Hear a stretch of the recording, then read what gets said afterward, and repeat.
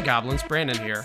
If you enjoy what we do and you'd like to help support us create more and maybe even take the podcast to weekly, then the best way right now that you can support us is to head over to patreon.com/goblinsgrowlers. You can find all the different stuff we do there, one-page dungeons, bonus audio for things, all kinds of stuff. So head on over there, and even if it's just $1 or however much you're comfortable doing, or if you can't put anything toward the Patreon, just tell a friend about it. Tell somebody about the podcast. That's another great way to support us. So patreon.com/goblinsgrowlers, and we'll see y'all soon.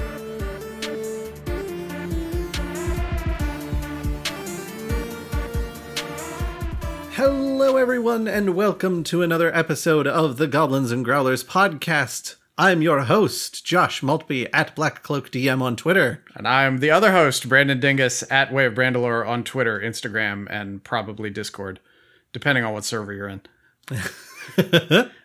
Josh, how are you doing tonight? Oh, pretty well. I have a lot of sleep debt that I need to make up to myself that I will not be doing tonight because I'll be at work at 8:30 tomorrow morning. Yeah, personally, I'm waiting for Biden to forgive my sleep debt. Because there's no way I'm going to be able to pay it back. Oh, if only that were possible. Yeah, we're coming to you all at another late night. We got on this call about an hour and a half ago and did a lot of strategy stuff, and now it's 9 o'clock that we're recording this. I've had a late night cup of coffee. This is just the way our lives are now. I'm surprised we got started this early, all things considered. I mean, I think part of that is that the topic we have for tonight is one that we were both like, let's make sure that we've got all our ducks in a row before we really dive on in there. I would say we've got most of our ducks in a row. Perhaps not all of them. But we've kind of decided that this episode is going to be a nice little news roundup. It's actually been probably a month since the last time we recorded, because the two previous episodes, the G. Edward Patterson interviews, we recorded those all in one go to try to buy ourselves a little bit of time to relax. And a handful of things that has happened since then. And, I'm sure some people are like, oh yeah, why are you talking about this? This is weeks late. But not everybody's as plugged into stuff, including me really for the last month. So a lot of people will probably find some new information here. Others just might enjoy listening to us talk about things they're already familiar with and perhaps share opinions with you on. Well, and some of this information will be new as of the week previous to recording. So true. We do have some fresh news. It's not all fresh news, but we do have some fresh news. Yeah, that's fine. And and I keep reminding myself, not everybody's as plugged into this stuff. So if, you're not looking at the ins and outs of the day-to-day of Wizards of the Coast, a lot of this is probably fresh to you. But you got a handful of things to get rolling on. Josh, do you have anything up at the top that we need to touch base on before we get into like our content warning and stuff? Nothing I can think of. Just, as we talk about some rather heavy and serious stuff, know that we love all of you. Yeah. People are probably aware, at least in some tertiary way, about the Wizards lawsuit with new TSR. And it's a lot of racially focused stuff, and we're going to be reading some stuff from the actual injunction filing. So just, be aware. Be aware. We're not going to go too deep into it, but I do think it's important to read verbatim some of this stuff that they're talking about, because it's important. Yeah, we'll give another warning when we're about to jump into that content itself so that you can start skipping forward and not stop until you hear us laughing again. Yeah. I'll be laughing shrieks of anger as we're reading that, but just because I just can't believe those idiots. But we'll get to that. It's kind of amazing. Yeah, but we'll get to that in a little bit. So the first thing is there's a new head of Dungeons and Dragons now, which they just announced actually like yesterday, I think, that we're recording this. I didn't get a phone alert on it until this afternoon. But there's a new senior vice president for Hasbro, and he's the SVP for the Dungeons and Dragons brand overall. His name's Dan Rawson. And, we creeped his LinkedIn because that's the kind of thing you do these days. And it was funny. We were reading the press release just talking about this is like a lifelong dream for me to be here and everything like that. And the first couple of paragraphs of the press release, it talks about how his most recent position was at Microsoft. Like they hired him away from Microsoft. He was the chief operating officer for Dynamics 365. So he was basically handling all the 365 suite stuff. And I immediately thought, oh, they're hiring him because of the D&D Beyond acquisition and the transition over into one D&D. And then sure enough, we get to like a paragraph in that, and it says, oh, this will, him being here will really be a boon to our digital operations, et cetera, et cetera, et cetera. And the president of Wizards of the Coast, her name's Cynthia, gosh, I feel Williams. Yeah, Cynthia Williams. She, up until earlier this year, also worked for Microsoft, and they worked together. So she clearly recruited him from there to take over this aspect of the operation. I think a couple of things about this. Number one, it shows just how committed they are to the digital future of Dungeons and Dragons. I've seen a lot of this to less success during my time in the newspaper industry. Really sort of owning it by putting somebody in charge of that who has that kind of digital expertise. It'll probably work here, but I think it's interesting. It shows a level of commitment on their part to really making the digital version of D&D. Like one D&D online is going to be D&D. There's still going to be the books, but I'm seeing the same thing from news industry evolution, just faster. Like they'll still be the books, but we're now going to be a legacy product. The people who consume the books, the primary product from Wizards of the Coast for Dungeons and Dragons is going to be the online software as a service situation, essentially. I still kind of disagree with that because I think the books sell well enough that they're unlikely to give up a lot of market share there. I think what we're going to see is that the online, subscribe, have the service. I think that's going to be a lot more of their test bed for how these things go. And then after they've got a couple of months of it live, then they'll publish books. I don't think it's going to be a super huge gap, but I suspect the online folks will see it content just a little bit earlier, but also a little bit less refined. It's my personal opinion. I think we're talking about the same thing, but we're looking at it a little bit differently. I'm not talking about the books as a legacy product to the exclusion of the digital product. Like the books are still very much going to be a focus for them because they have to maintain relationships with their brick and mortar partners. They're not about to abandon that. And it is a huge revenue stream for them. And there's old people like me who prefer the books instead of doing it all digitally. I've tried so many different solutions for moving my media to digital, like my book media, and I just don't like it. There's nothing wrong with it. I just don't like it. I would rather have a book in my hand. So they're still very much catering to customers like me by doing that.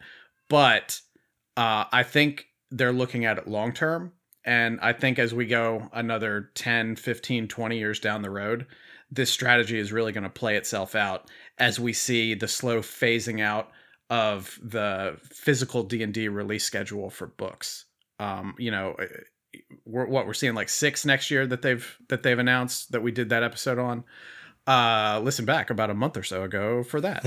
And maybe in 10 years they're releasing 4, 15 years they're releasing 3, something like that. I think tastes and habits are going to change over the next 2 decades that are going to obsolesce the books. And it's easy to say it's not going to happen, but this is also what people were saying 30 years ago for the newspaper industry and really the publishing industry too, when the internet and digital became such a thing. There's very much a sort of sensual object aspect for having these books, having physical dice, things like that. Playing at the table is probably never going to go away, but as we see increasing ubiquity with, I say increasing ubiquity, tablets are just freaking everywhere. Tablets, phones, everything. Like they're already ubiquitous.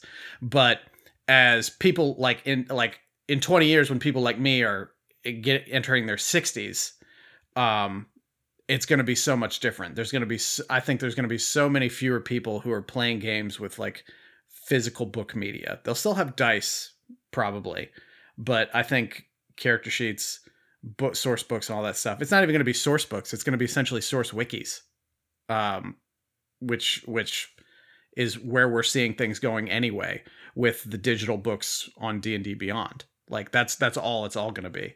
I'm really going down a rabbit hole on this and getting a little bit off topic, but all that to say, that's where I see the product going. And I think hiring Dan Rawson is a clear indication that that's also where they see the ultimate future of the product. And like I said, I'm thinking long-term on that. I don't think you're wrong about anything you said. I think definitely short to midterm, that's exactly how it's going to go. But, we wouldn't be podcasters if we weren't recklessly speculating on the future of something with which we're not intimately involved. So I think definitely they are targeting this as the first salvo in a much larger digital shift. Yeah, I will say I don't want to be the guy who says, "Oh, we'll never move away from CDs," because we all eight saw tracks, how my that brother, happened. 8 tracks. We all saw how that went down when streaming services really started to take off. All of a sudden, CD sales are like, no one ever gets platinum anymore. Gee, I wonder why. And it's like, well, yeah, because the one song everybody really wanted to hear, they don't have to buy the album to hear it over and over and over again. They just download the one track. So I don't think, how to put this? I don't think that physical media is ever going to fully go away, because I think there's always going to be people who find a special place in their hearts for those special release books. I think there's absolutely the possibility that some of the more experimental stuff they do, some of the modules, some of the individual adventures, some of the like characters or creatures or NPCs or whatever it may be, like those individual pieces, I think we'll see more and more of those getting individual releases online before they see any sort of physical print. And then I think whatever's popular will get collected into something like a Fizzband's treasury and then get published. Because they'll be like, oh, here's all the most popular stuff, and here it is for about how much you'd pay for it online, but you get the beautiful physical copy with this custom illustration on the front. About 12, 15 years ago in the newspaper industry, we were talking about that very same strategy, and we called it reverse publishing, which is exactly what they're going to be doing. Like, they're going to be doing exactly what you said, because it's the next natural step where you iterate online and then you publish the essentially the top 5 in a physical book. Yeah. And this is, of course, all assuming that 10, 15, 20 years from now, we don't have a group of kids that are like, hey, you know what? Like, I'm tired of always having stuff on my phone all the time. Don't you always want to like get a book open and like unfold it in front of you? As treating it like the vinyl community. Future, you know what I mean? I was about to yell future vinyl hipsters. They're gonna peg their future jeans and their like auto lacing Nikes and go into like a used bookstore. Hop off their hoverboard to walk on in. Why are we talking about all this technology from the past, like hoverboards and auto lacing Nikes? That was so like 7 years ago.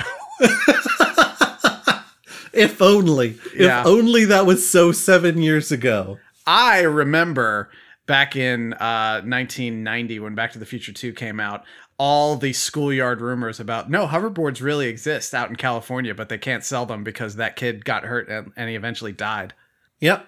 No, it makes perfect sense. Yeah. It all adds up. My uncle at Nintendo told me. Yeah, I knew several guys in elementary school who had uncles at Nintendo, which was really, that's a weird coincidence in southern West Virginia. But talking a little bit more about Dan Rawson. Maybe it's all the same uncle. Yeah. I should be offended at that, but I want to keep this rolling. Because I think it was an incest joke. No, it wasn't an incest. There was that guy's brother got around joke is what that was. Oh, okay. All right. Wink to the audience. But talking about Dan Rawson some more, just beyond what I think his higher presages for the future of the brand, he does appear to be qualified for it. Looking on his LinkedIn, he was the general manager and vice president for marketplace and customer experience at Coupang, which is a Korean e-commerce market. He did that for 3 years. It looks like he quit and went to Microsoft right as the pandemic was revving up there in March of 2020. So I guess he got back to the because he was in Seoul. So he got back to the United States just in time, it seems like. Wow. Before that, he was in India as the head of customer logistics and supply chain ecosystems for a company called Flipkart. Before that, he was at Amazon for a few years, general manager, North American fulfillment, and senior manager, product management. He has like a ton more experience credits. Like he was at Dell for like 3 years as mobility solutions and global transformation strategy roles. He was director of land acquisition for something called Hamlet Development about 12 years ago. So that's interesting. And also he's a captain in the U.S. Marine Corps. So that's interesting. I think go ahead. I can't help but feel like with all these job titles that you're listing off for all these different companies he's worked for, like the more you say, the more I picture some like middle-aged white guy in a starched white button-up with a black tie and a black blazer jacket. Like, well, I'll tell you, he does look like a middle-aged white guy, and that's probably because he's a middle-aged white guy. He looks like a relatively affable and cool middle-aged white guy.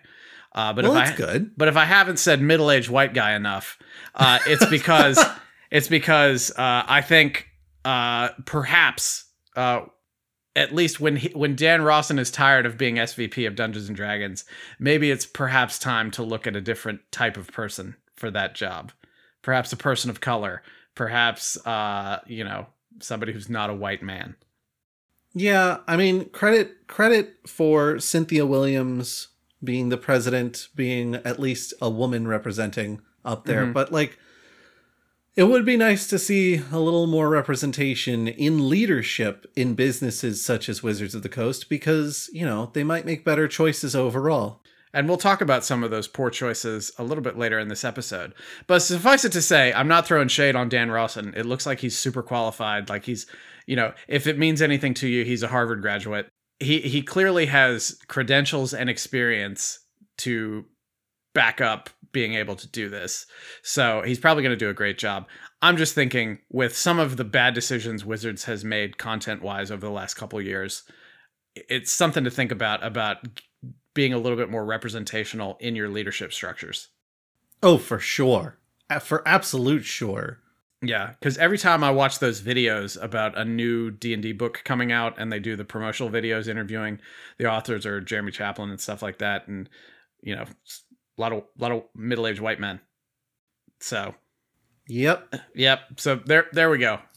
This is a game for everybody. It should look like everybody. Agreed. Fully agreed. At all levels. It's a game for everybody. It should be made by everybody. Correct. Do you have anything else on this item? No, I think we covered everything pretty well. I'm hopeful for the future.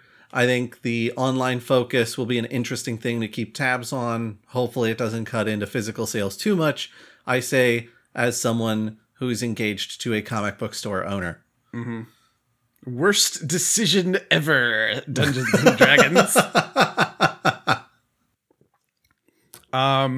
Item number 2 on the docket tonight is a little bit lighter, and it's also something I don't particularly care that much about, but some people may find it interesting. Josh, you know that Dungeons and Dragons movie that they're making? Yeah. The one with Chris Pine in it? Yeah. So it's getting 2 prequel novels that are going to come out before the movie. And to me, that almost straddles the line of whether or not they're a prequel, because they're coming out before the movie. Do you see what I'm saying?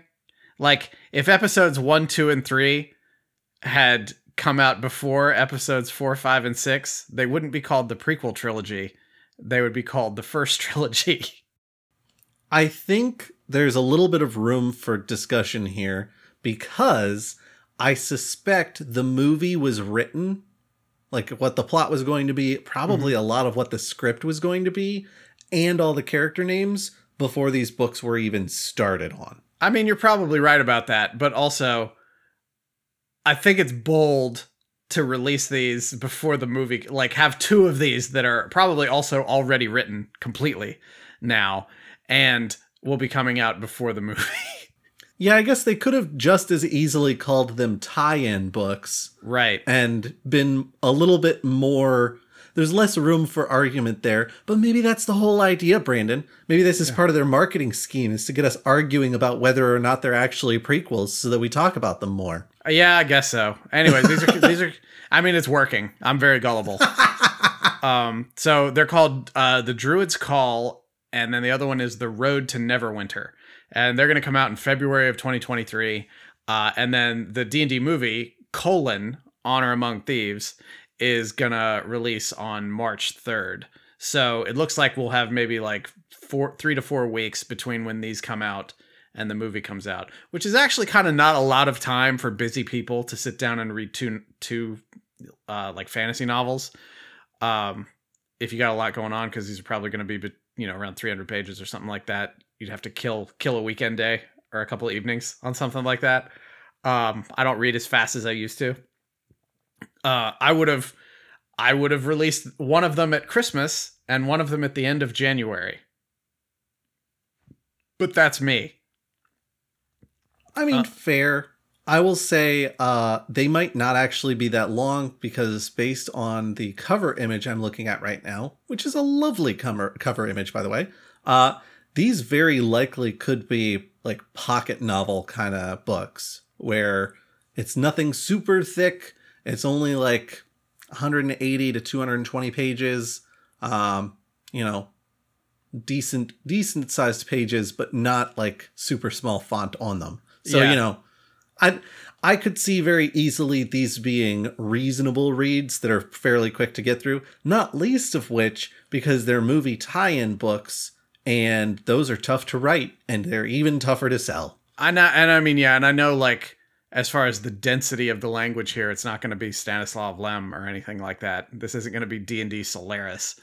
So it should be pretty easy. But I don't know. That just feels weird to me. Like you could release them consecutively rather than simultaneously, and that could like draw out the marketing line a little bit, especially given the bad mouth taste reputation of D&D at the movies that we've had for the last 20 years. Apologies to both Jeremy Irons and Marlon Wayans. Because I saw that movie in the theater. Oh, gosh. Yeah. I saw it in the theater with a woman I really liked in college. And we were just really bummed by it. So this... I have not really paid too much attention to Honor Among Thieves, to be honest. I've seen like the teaser trailer that they released. I don't know if they've even released a full trailer for it yet. It feels like we're maybe like right on the cusp of that being a thing. Usually you start seeing those 5 to 6 months early. Like I guess we've had a teaser trailer. We haven't had like a plot trailer. I think we've had 2 teaser trailers. Mm-hmm. I have my suspicions on what the plot's going to look like. And we can speculate on that in a minute. But let's see. Druid's Call, and I'm reading from the Gizmodo article now. I don't know which one you had up on the screen there. Druid's Call, as the name implies, will follow Sophia Lilly's character from the film, Doric, a tiefling druid we saw in a trailer, mostly delighting us by wild shifting into an owlbear. And then, let's see, what does it say about... less is known about the Road to Neverwinter at the minute, but as the name implies, we'll likely be paying a visit to the infamous Jewel of the North, one of Faerun's most powerful and cosmopolitan city-states. So that tells me, well, I mean, we already knew that Honor Among Thieves is going to be very Sword Coast focused, and any curmudgeonly D&D guy is going to be like, why can't we look at any other part of the world? Druid's Call is probably going to be very, very much focused on Sword Coast, and then Neverwinter will be... The Road to Neverwinter, I think, sort of explains what it's going to be. They're going to go to Neverwinter and do something. And I'm sure it'll all have them meet it. The last scene of each book, of both books, will have them meeting in a place where the movie will pick up. And they will be a ragtag group brought together, summoned by a mysterious person to pull a job, and they go to pull the job, and then one of them betrays the team, and it's not going to be Chris Pine, or it will be Chris Pine, and then he'll have a crisis of conscience, and he will double flip and betray his betrayer because he's made a real connection with these people, because it's going to be like Fast and the Furious, and now these people are like family to him. And then the movie will end with them getting away with something, and then there'll be a post-credit sequence where somebody, maybe, I don't know, a lich or something like that, Vecna or something, is really mad because maybe it turns out what they had to steal was a phylactery or something like that, and he wants it back.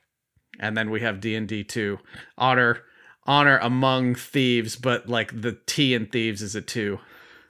So honor among thieves. I can say, based on the teaser trailer, I don't know that you're real far off. There's a little bit there that's different. Like, the whole thing is that they've already done a job and then found out the job they did was for the bad guys. So they're trying to undo the job they did. And that's where theoretically that's where the Honor Among Thieves title comes from. But you may very well be right that it's one of those like double meaning titles where it's like, but the real Honor Among Thieves is the friends we made along the way. The friends we stole along the way. Yeah, I admit I didn't pay a whole lot of attention to that trailer when I watched it, but I have a sneaking suspicion that the film is going to be extremely formulaic in that way. And that doesn't mean it's bad, because I'm a huge fan of MCU films and they are all unapologetically formulaic, and I don't care because I like watching Iron Man on a big screen. Based on the teaser trailer, I think we can expect a lot of MCU style, like, gosh, isn't this a zany adventure we're on kind of dialogue, because that's par for the course right now in Hollywood. Tony Stark ruined it for everyone. There cannot be a serious tense moment in a film because of Robert Downey Jr. I mean, like, Robert Downey Jr. crushed that role by being as Robert and Downey and Jr. as he possibly could be at that time. And, like, I loved the film. I'm a little upset that every movie now needs to have dialogue like that. Well, you find a formula and you exploit it until it stops working. Well, I'm getting close. I'm getting close to it stopping working for me. And I'm a man of great patience and a broad appreciation for cinema. You can just go back and watch some old films. Yeah, Dad. These films are for the youths. Like Escape from New York. Oh, hell yeah. I would absolutely watch some Escape from New York. And its less quality sequel, Escape from LA, which I saw at a movie theater in Myrtle Beach. Oh, hell yeah. You know what had good dialogue and snappy comebacks back in my day? What's that? Was They Live. That was a movie with put hair on your chest. With Rowdy Roddy Piper, who has his own racial controversies.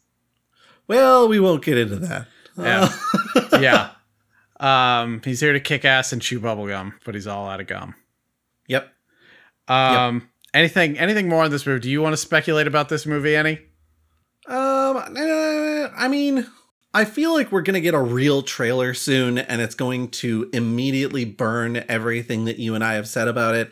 If I was to do a little bit of wild speculation, I think we're going to find out that the wild shaping into an owl bear thing will turn out to be something that Wizards is actually introducing as a character feature in a new module or something like that in 2023.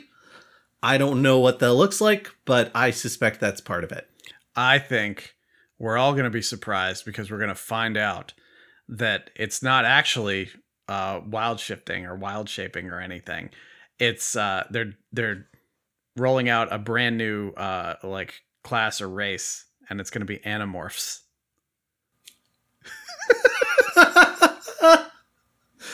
Oh, God.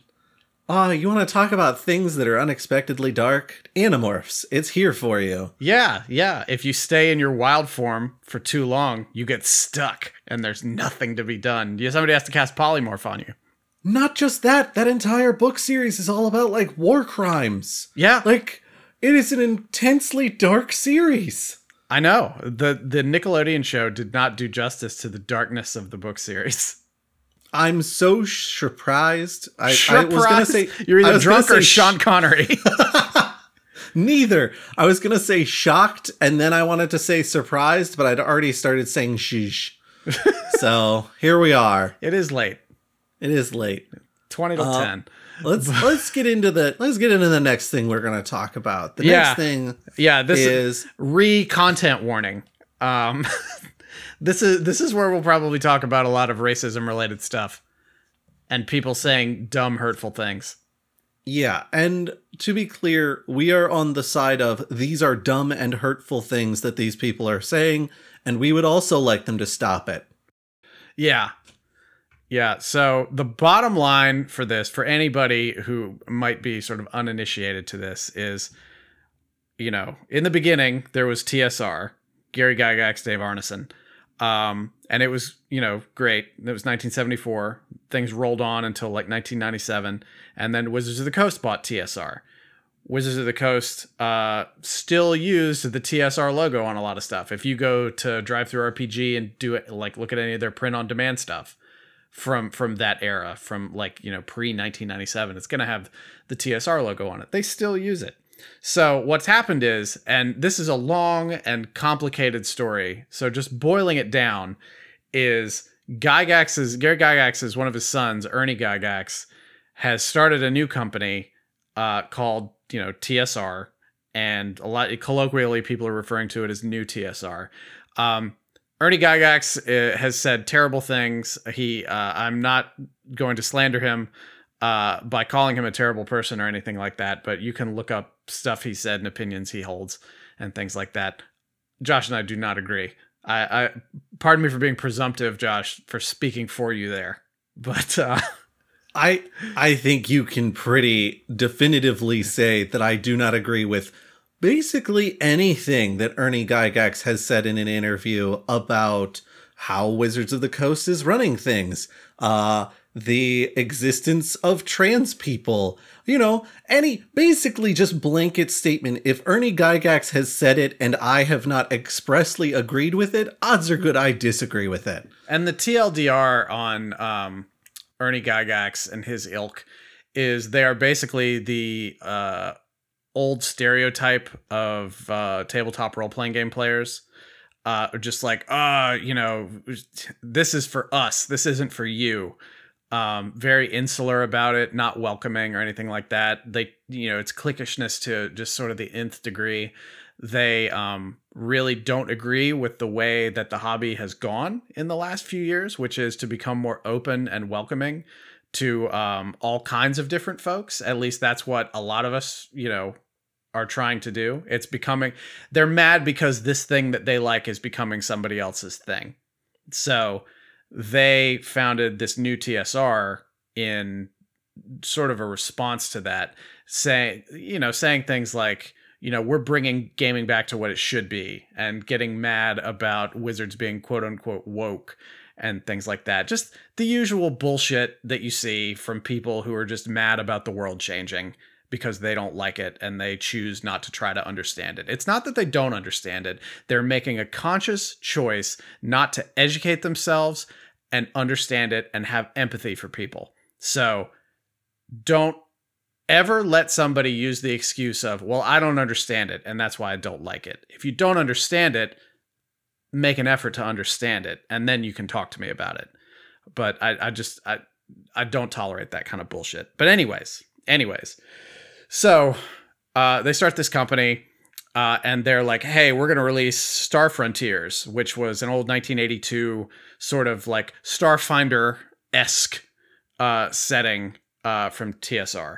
But Wizards actually owns that. And they have been like publishing it through DriveThru, made it available for like print-on-demand stuff through DriveThruRPG for a long time. And the like a lot of the marketing language for this new Star Frontiers is like, oh, it's it's reviving the classic game, and Wizards is like, yeah, but like the classic game you're referring to is a thing that we own, that we bought in 1997. So it's owned and licensed by Wizards of the Coast. Now and we'll read some stuff from the injunction filing that Wizards did, but there's an argument that Wizards didn't actively renew their trademark on like TSR or Star Frontiers or whatever, but they're still publishing stuff through with those names, with those logos. Because like the way, obligatory, I am not a lawyer. Noah can call in and correct me if he wants to at some point. But even if your trademark expires, as long as you're still using it, you essentially have the leg up in any kind of like filing or anything like that. And also, since TSR is like a stylized logo and it doesn't mean anything like intrinsically by itself, like that logo is still protected. Again, I am not a lawyer. Do not look to me for any kind of advice if you're experiencing some sort of trademark issue. I happen to know a good lawyer, and I'm happy to put him in touch with you. Contact at goblinsandgrowlers.com, and I can give you some contact info for that person. But anyway, so Wizards filed an injunction to stop New TSR from publishing this. And there's a history. And before we started recording this, Josh was reading through the New TSR timeline to just illustrate what jokers these guys are, because they keep running into these issues all the time, and they're doing all kinds of like comical clown shoes bullshit that no respectable business is probably going to do. I don't know if you still have that up, and if you want to just go through a couple of bullet points on it, Josh. I mean, there's things like, oh God, TSR Con takes place at the same time as Gary Con. TSR claims, lol, actually, we asked just about every one of the 800 people stopping by TSR Con, and about 60% had no idea Gary Con was going on, and we tried pushing them over to go attend. And that's March 26th, 2022. Like, it's honestly, like, so much of what they are saying is occurring that also is impossible to verify, because no one is coming out and being like, oh yeah, I'm one of these people that they're talking about. Mm-hmm. So much of it ends up reading like things Donald Trump claims. Like, it just, where it's just really, really blatant lies. Ernie Guy's coming out there saying like, I don't know, that's what I'm hearing. A lot of people are saying this. Right, like, oh my God, it's not great. It's not great. And it's all like, it's all stuff where they're like, we clearly have a right to these things, even though, because Wizards has just been letting these properties languish, and Wizards is like, no, we haven't. We've been selling all of those on our online store. Like, what are you talking about? We're not actively developing new stuff for it, but we still have the license if you want to buy the old stuff, which we're making available to you in a format if you want it. Well, also, a lot of Star Frontiers content got mixed up and created Spelljammer content. Mm-hmm. And so, like, yeah, they are actually producing new stuff with some of that Now, before we get too deep into this, there is something I want to mention. There's actually two things I want to mention. First is Wizards can't actually confirm that TSR was distributing Star Frontiers New Genesis, which is the name of the rebooted Star Frontiers. They're saying that the website listed Star Frontiers, quote, reboot, using the trademarks, but it was listed as out of stock. So it was like listed for sale, but it was listed out of stock. So they can't show evidence that it was actually being distributed, but I think they're just basing their claim on the intent. And also some playtest releases had gotten out that were, it sounds like, gifted rather than sold.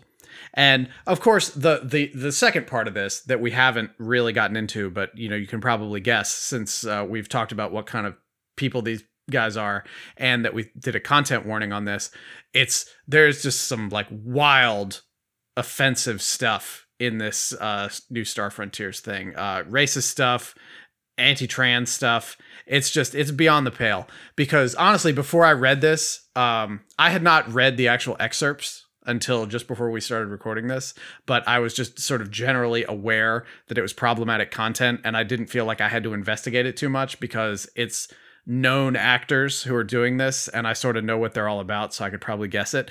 But it still surprised me. I'm going to read, if you don't mind, Josh, I'm going to read for just a minute from the injunction filing on page 9. Gaming publications began covering a, quote, playtest release of Star Frontier's New Genesis, essentially a preview copy that counterclaim defendants, that's Wizards, distributed to, or no, not counterclaim defendants. Counterclaim defendants are TSR, that counterclaim defendants distributed to players who are interested in trying the game. The game utilized marks containing, and the marks that they're referring to is TSR and Star Frontiers, those trademarks, and contained alarming content stating, for example, that, quote, races in Star Frontiers New Genesis are not unlike races in the real world. Some are better at certain things than others, and some races are superior to others, end quote. Now, that in and of itself is a tremendous problem, but I shall go on. And I remind you again, content warning, and I am reading directly from the legal filing.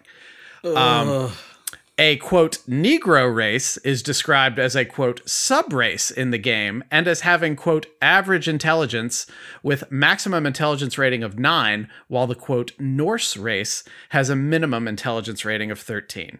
And then there's an actual screen grab from the book, and it says, I am just honest to God shocked that it's 2022 and I'm about to say this, but it says the bullet point, it's describing the race that it's talking about. And it says bullet point Negro, parenthesis subrace Ulfar, parenthesis humanoid class. Tall, thick-bodied, dark-skinned, even purple, dark brown-eyed race with large strength, average intelligence. All attributes are in the 10+ range, except intelligence, which is a maximum of +9. And then right under that, you have bullet point Nordic, bullet point Ulfar, or no, parenthesis Ulfar, parenthesis humanoid class. Now keep that in mind, because for the one above, it said a subrace of Ulfar, and then this is Ulfar. So it's essentially saying Black people are a subhuman race by their comparison. And these folks are described as tall, blonde, blue-eyed race with exceptional attributes and powers, all attributes in the 13+ range. Now, I mean, come on. Like, what the hell is that? That's ridiculous. It's stuff like that makes you start to wonder, what kind of person would write this garbage? Because it's pretty heinous. What kind of person would publish this garbage? It's one thing to write it. It's another thing for somebody to be like, I'm going to pay money for other people to get this, to make it available for people. And then under that, it says, the game also describes, quote, latent issues with certain races, like, quote, blacks having issues with sickle cell anemia, with anemia misspelled, by the way, and with family issues, end quote. What? And then it's another image capture from the actual book, and it says, think about your race carefully, as some races are more superior in power, etc. Some races have latent issues, similar to blacks having issues with sickle cell anemia and with family issues. Remember, racism is bad. Don't do racial things like racism. Have fun with it, but remember, some races are just sometimes superior in some ways. Now, there's a lot to unpack there. It's very serious. It's very awful. But part of me does actually want to get a poster that says, don't do racial things like racism. I just want this person to stop. Just stop. Like, what the hell is this? I'm just kind of agog at the whole thing. Like, they wrote all this. It's almost like they wrote all this stuff, and then they're like, oh man, this could probably be read really poorly. I know, let's put in a sentence disclaiming racism. Remember, racism is bad. Well, actually, it says, remember, I'm looking at it closer now. It says, remember, racism is bad. Don't do racial things like racism. But, like, I don't know if they felt like they could just plug that in and it was going to make it okay. I mean, I'm probably giving them way too much credit for having any kind of, like, DEI or sensitivity outlook on this whole thing. Then after that, it says, the game also refers to the Black Lives Matter movement as, quote, radical. I don't have an image capture for that, but I don't doubt it. I mean, I'm not trying to sit here like a rumor monger or something like that, but I have to imagine that that's actually there if this other stuff is there. I have a hard time imagining what the context to include Black Lives Matter in a space RPG is. Maybe it was an illusion, maybe it was an allegory, something like that. But if I don't understand, there's so much about this I don't understand. I really don't. I can help you understand some of that. I'm not going to name the individual because he doesn't deserve the publicity, quite frankly. But this person who has written so much of this particular iteration of Star Frontiers has been linked to a lot of neo-Nazi sympathizing, a lot of he he has a history with hateful imagery and messages. He's been doing a lot of Twitter posting. He got himself completely removed from Drive-Thru RPG.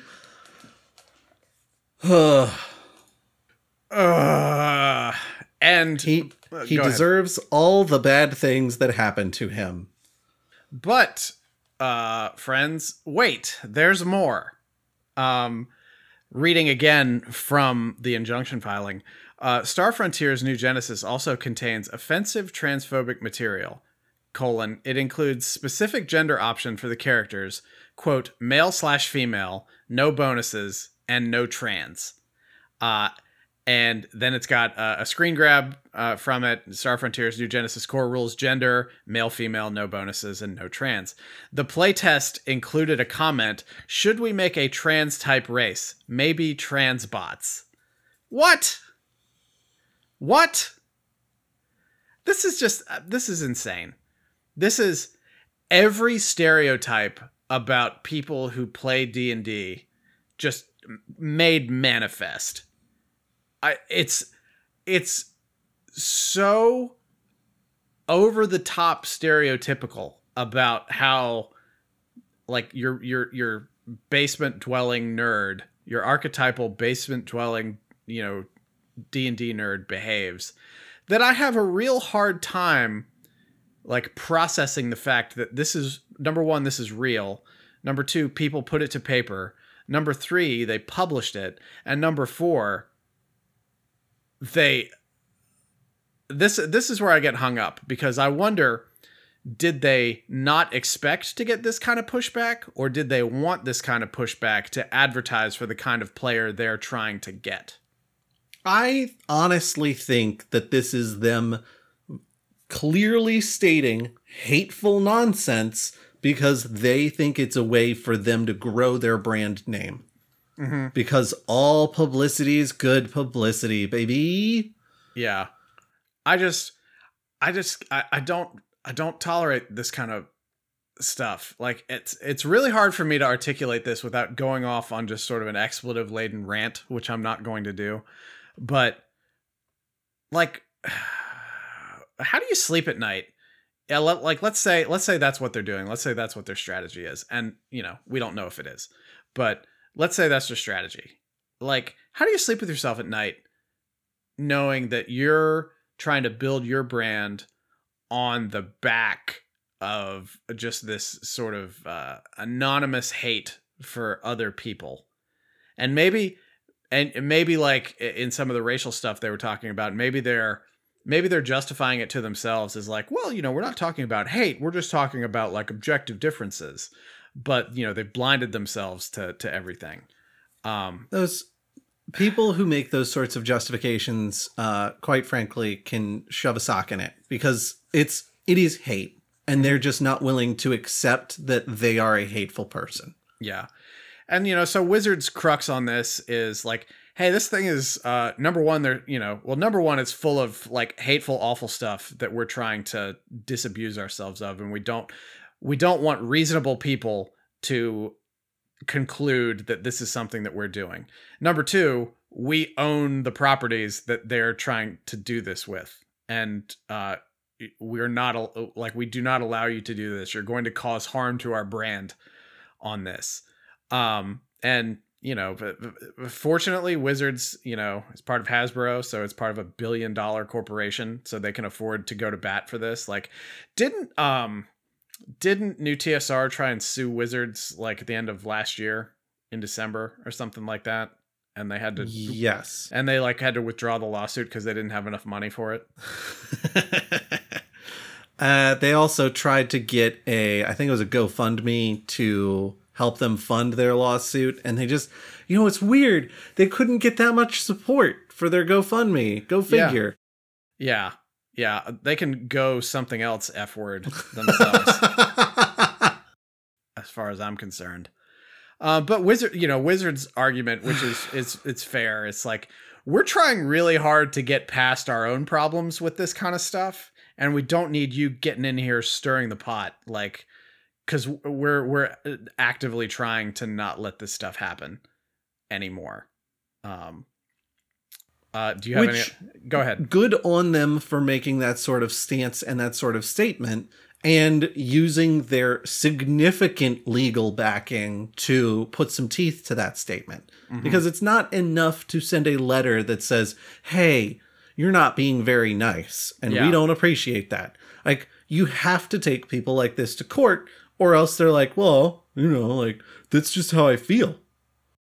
Yeah. That's some nice outmoded social views you got there. Shame if something happened to him. People can believe whatever the hell they want. I was talking to somebody today, just sort of describing my feeling. It was a work-related conversation, but I was describing some processes and stuff at work, and I was like, yeah, like, there's a small, tiny libertarian part of me that's like, people should be able to, say whatever they want to say, and it's up to the consumer to let them know whether or not that's going to be a well-received thing. And then I was like, but the other 99% of me is like, get out of here with this noise.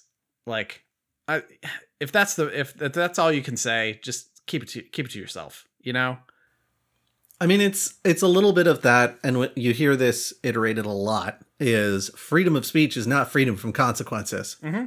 Like, yeah, you get to say a thing, but you also get to be penalized for having said a really terrible thing. Yeah, and I really don't like wishing ill on anybody, but I hope this ruins their company. Like, I hope that whatever meager income they can cobble together from white nationalists who like tabletop role-playing games is not enough to support anything they want to do, and it just burns to the ground. My hope is that white nationalists pour a lot of money into saving this company just in time for them to get the pants sued off of them, and that Wizards turns around with all of that money and donates it to help marginalized groups around the US. That would be like my dream scenario. I don't think that's going to happen, but gosh, it'd be great if it did. Yeah. All right. Do we have anything else on this particular item that we need to go through? Well, we've got a little bit of a transition for our next item, which is... Yes, we do. Wizards, looking at you. For as much as we've been talking about how good it is for Wizards to be taking this sort of action against new TSR, Wizards hasn't exactly been doing the best work themselves, keeping some of their old content from having problematic stuff in it. Yeah. We're talking about the Hadazee, y'all. Yeah, now this, like, I would wager that more people are familiar with this because this happened and was kind of out there, like, very shortly after we went on our sort of, like, month-long recording hiatus. So this has been out there for a while. But honestly, Wizards, what the hell is going on with this shit? What the hell is going on with this shit? How do you let this happen? Basically, for anybody who doesn't know, Spelljammer came out recently, and they reintroduced the Hadazee, which is essentially a monkey-like race, player character race. And all of a sudden, I guess Wizards realized there was some problematic content involved in there, and they removed it. So if you get any further printings of Spelljammer, are not going to have that stuff in there. But Josh, you want to boil it down, like what the problematic stuff was there? I mean, basically, there was a couple of aspects of it that were pretty problematic. Thing number one is that the Hadazee are a race that, according to their original lore, which I believe is, as we speak, being rewritten, they were magically enhanced soldiers that rose up and killed the wizard that created them. Yeah, they were kidnapped and experimented on. Yeah, and it they're referred to as things like deck apes, and it's like the line between actual things that happened to actual African Americans in our world and what is happening to this fictional race of spacefaring peoples. It's a little too close for comfort there, wizards. Yeah, there's some really solid parallels to like the Tuskegee experiment. And it's the real problem here is that wizards dipped into their old content. Mm-hmm. They didn't have anyone review it properly, clearly. Yeah. And they published it. And it's like, oh, come on, man. Like, how is this still happening? And I said, at one point, I said to you, Brandon, I was like, there is a part of me that feels like Wizards making a mistake this stupid and this easy to correct before it reaches the public almost feels like they're doing a bit of the, you remember how problematic our history was, but we're fixing it. We're out here fixing it. We sure are sorry about our problematic history, though. We're fixing it, though. Like they want that pat on the back for doing the work that they just should have done in the first place. Because here's the thing, somebody would have, if they'd re-released the Haddazee with a less problematic backstory, somebody would have noticed. They would have been like, this has been rewritten. Josh, let me tell you something that's going to make your head explode. Right. So, according to the lore, the Haddazee were kidnapped and experimented on by a wizard with the express intent to sell them as magically enhanced soldiers. They later rose up and killed the wizard. I'm reading this from a Gizmodo article because I actually didn't know this because I never played. I never played any sort of like non-core rules races when I was playing second edition D&D back in the 90s. But it says, notably, the Haddazee were first introduced in 1982 during the second edition days of D&D, and none of this new lore was part of their backstory then. What the hell then? It was all new. It was all new problematic stuff. Did they hire the dude from the... You almost named him. Did they hire the Star Frontiers guy to do this one for them? Like, what? Come on. Yeah. It says, and again, I'm reading from the Gizmodo article because we're not journalists. We just collect things and talk about them. The backlash to this was swift, and Wizards of the Coast deleted the lore from all digital versions of Spelljammer. They also released a public apology, which I'll read in a second, saying that not all Haddazee-related content was properly vetted before release. Well, no shit. Future physical editions won't feature the new Haddazee lore, and a thorough internal review is being done, which will see the company take necessary actions once it's completed. Now, one thing people have noted is that the Haddazee section did not have a credit for any kind of sensitivity reader or anything. Gee, I wonder how that... Yeah. And, we all know the unfortunate history that D&D has with a lot of racist stuff, whether they were doing it intentionally or unintentionally, and just were sort of caught up in the culture of the time. It doesn't matter. It's not an excuse. But for example, like the Vistani in Curse of Strahd, this is one that everybody knows. They were a horrible stereotype of Roma people, and everybody knew it was bad. Everybody knew it was bad. And for 30 years, they didn't do anything about it until 2020, when racial equality and representation became a much bigger conversation nationally again. And then they're like, oh, let's, we took a hard look at this and decided to go back and change that and eliminate that from any future printings of Strahd. And I mean, that's just bullshit. They knew it was a problem. They waited until it became advantageous to them from a publicity standpoint to make a change. They were forced into a corner on it. How do you keep... Yeah. This is what sensitivity readers are for. This is why you're paying sensitivity readers. And you're... Oh my God. Like, how could you... Well, in this case, this is why you should pay sensitivity readers. Yes. It's not why you are paying them. No, and that's what I'm saying. It's like they are paying sensitivity readers. Why didn't they have them read this content? Because any sensitivity reader would have been like, why? We just got done having this conversation about like races in D&D and what did that mean? And no, maybe not all dark elves are evil now. You know, like there has to be more nuance and more of like a real, like less homogenous culture because everybody's different and we have to acknowledge that. We just talked about, like, that was just the thing. That was the conversation a few months ago as they were getting ready to do all this stuff for 1D&D. That's just insane to me that they dropped the ball like this. I can't believe it because it's such a dereliction of their, like, I mean, it's a dereliction of good practice and a dereliction of the responsibility they've taken on themselves to clean up a lot of this stuff. Like, you can't expect it all to get done in just one fell swoop.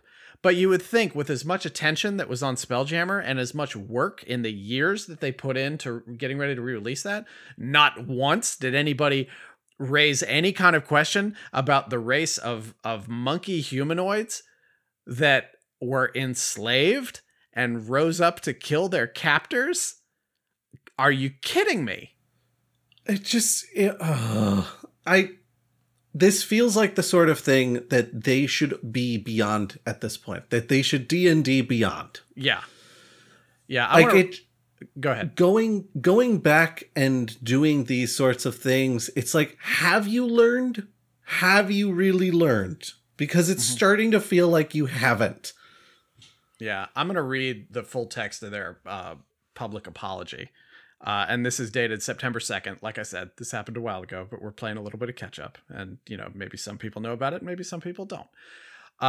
It starts. We wanted to acknowledge and own the inclusion of offensive material with our recent Spelljammers Adventures in Space content. We failed you, our players and our fans, and we are truly sorry. The campaign includes a people called the Hadazee, which first appeared in 1982.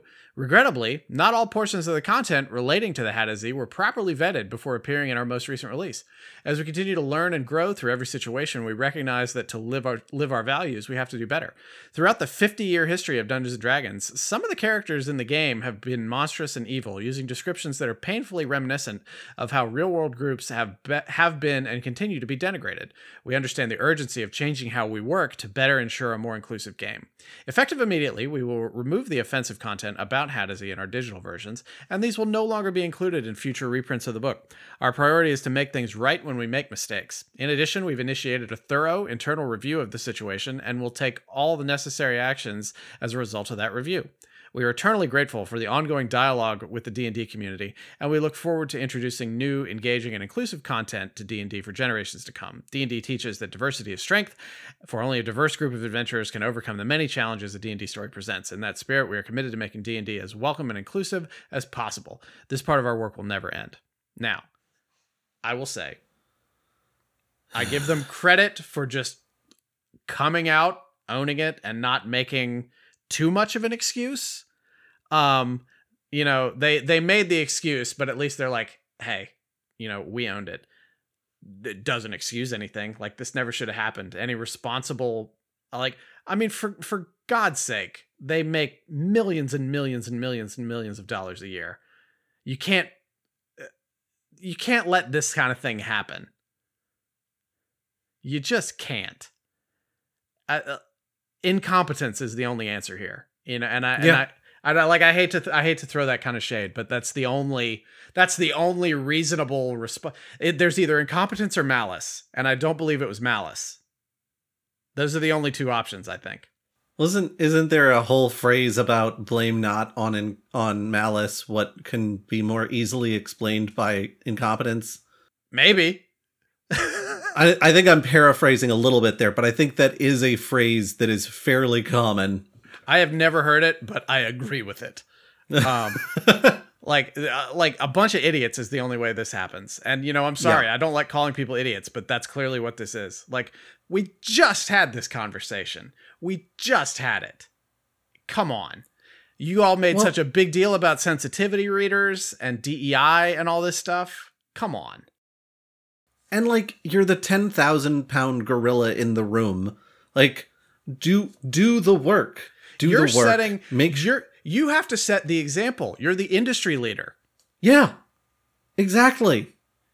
You have to be the paragon that everyone looks up to because you are the one leading everything. Yeah, and it shocks me, and like I'll give a little bit of a behind the curtain parallel to my life for some of this, but I work professionally as an editor, and I've been in situations where I've been editing stuff, and I'll catch something in it, and it'll make me take a pause for a second, and I have to go back, do a little research, and realize that there's actually like a racial sensitivity issue there. But the only reason I noticed it is because just like a weird collection of experiences that I've had in my life that allow me to know that like this is maybe a signal of something that I need to go look at. And for a lot of editors, especially folks with less experience, those triggers aren't going to fire in your brain, and you're going to read something as innocuous that it really isn't. A good example of this that I actually just remembered, this was sort of a legendary classified ad that ran many decades ago in a newspaper, and I'm going to paraphrase it because I can't remember it exactly, but basically somebody published a classified ad that said like McKinley, Lincoln, or like Lincoln, McKinley, Kennedy, or whatever. It was all the presidents who'd been assassinated, and I think this was bought either after. I think this might have been after Hinckley shot Reagan, but Reagan survived, and somebody bought this classified ad. It got published in the paper the next day, and it's very clearly a threat on the president's life. And the publisher had to, and I feel like this was in the 80s. If anybody else out there knows the answer, correct me, but I'm just sort of half remembering the story, but I know it's accurate. And the publisher had to like put out a letter the next day that's like, oh my God, I'm sorry, like we wouldn't have done this. And he totally threw the classified person under the bus. Is like the person who answered the phone and took the ad did not understand the significance of the names grouped together and what it meant. So that kind of thing happens when you have, and I'm not even going to call a person stupid, but you just have somebody who's not culturally aware, who's doing that kind of work. It can happen. And that's not an excuse, because you need, like, especially in Wizards' case, because they've specifically talked about hiring people for their cultural awareness for this kind of editing, because sensitivity reading and sensitivity editing they're a specialized thing in editing, right? So that's not an excuse for them. And I'm just relating my experience because, like, even I've seen that stuff happen in the relatively innocuous content that I'm editing for a living. It can come up anywhere, because in a country with centuries upon centuries of racial injustices and inequalities, like, it's woven into the fabric of society. It's everywhere. You can't look too far from yourself without seeing its effects, or seeing something that's going to cause some effects from it. You have to be so critical. I always tell my folks, my team, like, you have to edit critically. You can't just sit there and be hung up on commas and periods and semicolons and passive voice versus active voice. You have to actively be critical of what you're reading and understand what it means or what it could mean to another person. And it's really difficult, especially if somebody with less experience is reading it. If I had to put money on it, I would say that the editing team with Wizards that handled the Hadazee stuff, because you have to think that so many of these things are broken up into chunks. There's probably a team dealing with like a couple of particular races, dealing with all writing and editing all the lore of it. Some are dealing with other stuff. Some are writing quest lines, things like that. I would bet you anything that the team that was reading the Hadazee stuff, probably in their mid to late 20s, maybe early 30s, I'm going to generalize. I'm thinking because they're in their mid to late 20s, perhaps early 30s, and working for Wizards, they probably have come from maybe not a privileged background, but a pretty well-off background. So they probably aren't as aware of these kind of things that you need to be thinking about when you're doing work like this. They probably aren't critical editors. They're probably like proofreaders. They're probably copy editors. They're not doing real critical upfront like content editing. And I think it's probably just because they lacked the experience for that. And and if that's the case, Wizards dropped the ball by not having some sort of senior editorial approval process on there. I'm just speculating, but just based on my couple of decades of the business, that's probably what happened. Because I see it now that I'm older, now that I'm like a senior editor, essentially, I see it. I see things now in folks in their 20s who work for me that I look at them and I see myself 20 years ago with the stuff that I didn't know and the stuff that I wasn't aware of, and I wasn't drawing lines between things. So it's very common, and I would almost bet anything that that's what happened here. Even so, the solution is simple. Use your diversity readers, because that's what they're there for. Yeah, like, even if what I said is absolutely true and what happened, like, your final check should be that editor. That editor they should be involved throughout the process, looking at drafts before things get too far down a road that you don't want it to get down. But then they should also have, like, right along with the creative director, they should have a final sign off on this stuff, because it's going to save you from getting yourself in trouble. Yep.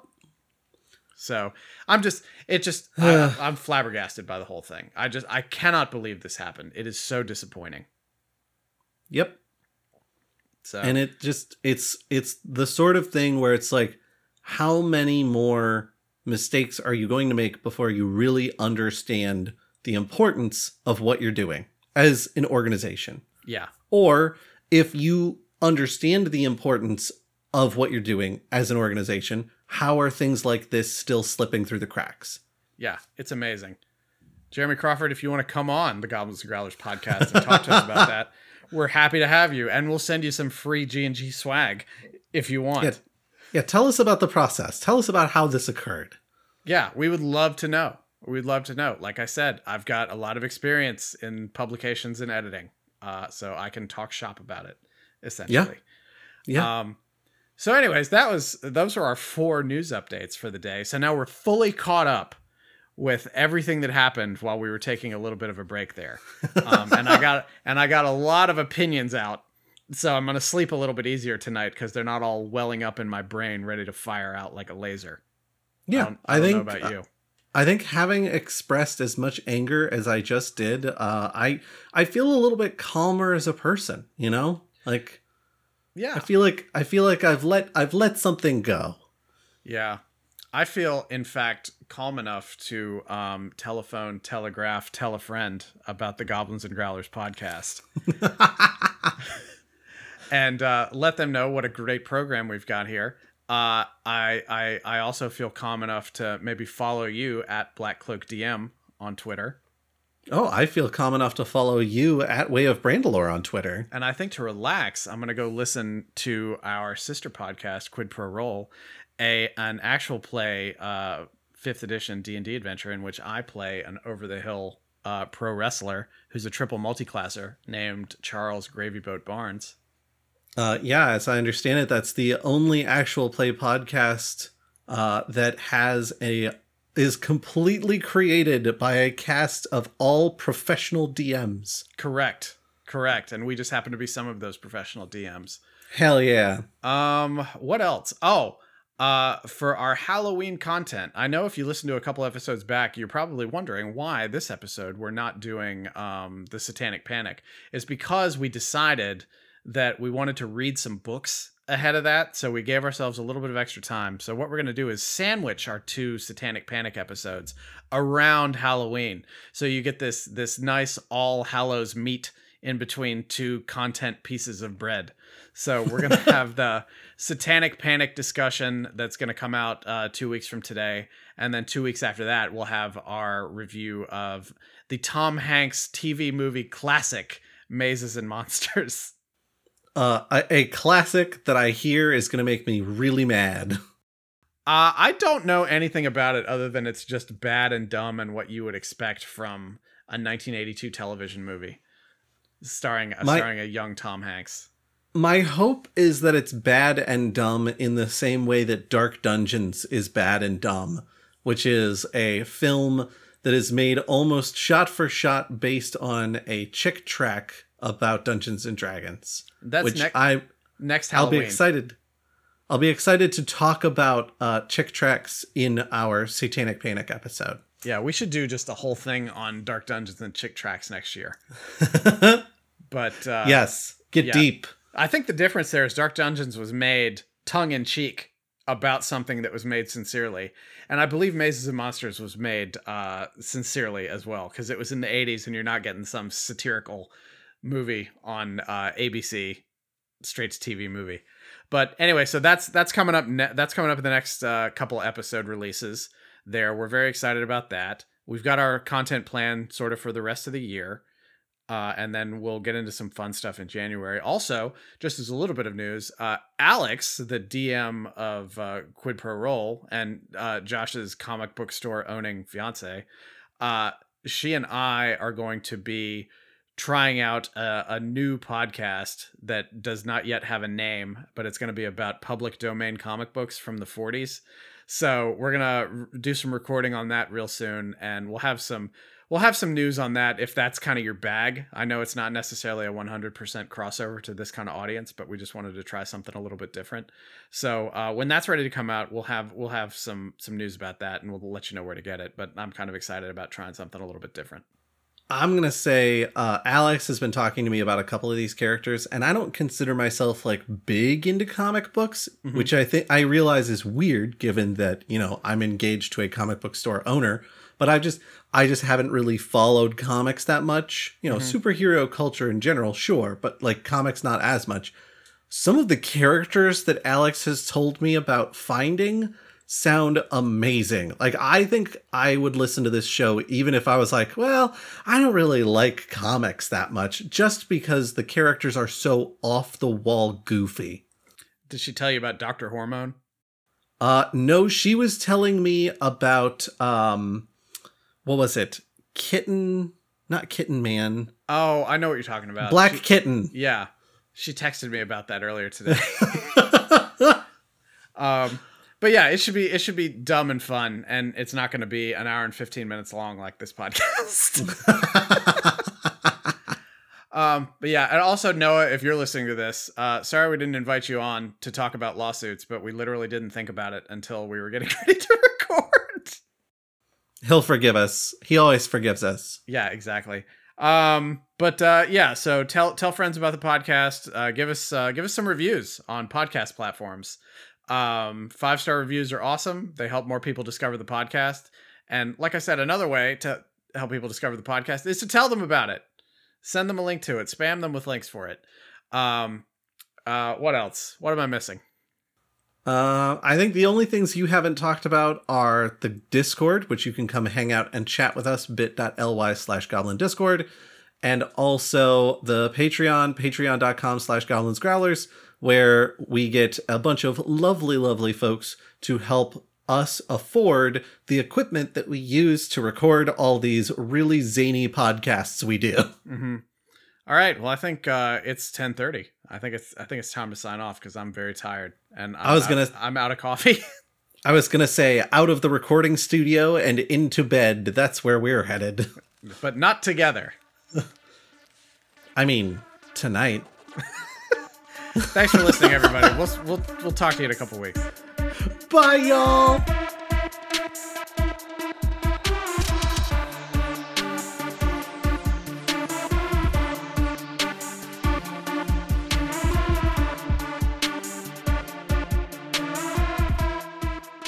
If you like what you hear, consider subscribing and giving us a review over on Apple Podcasts. Especially early in the feed, subscriptions and reviews are super helpful for bringing new listeners our way. Thank you!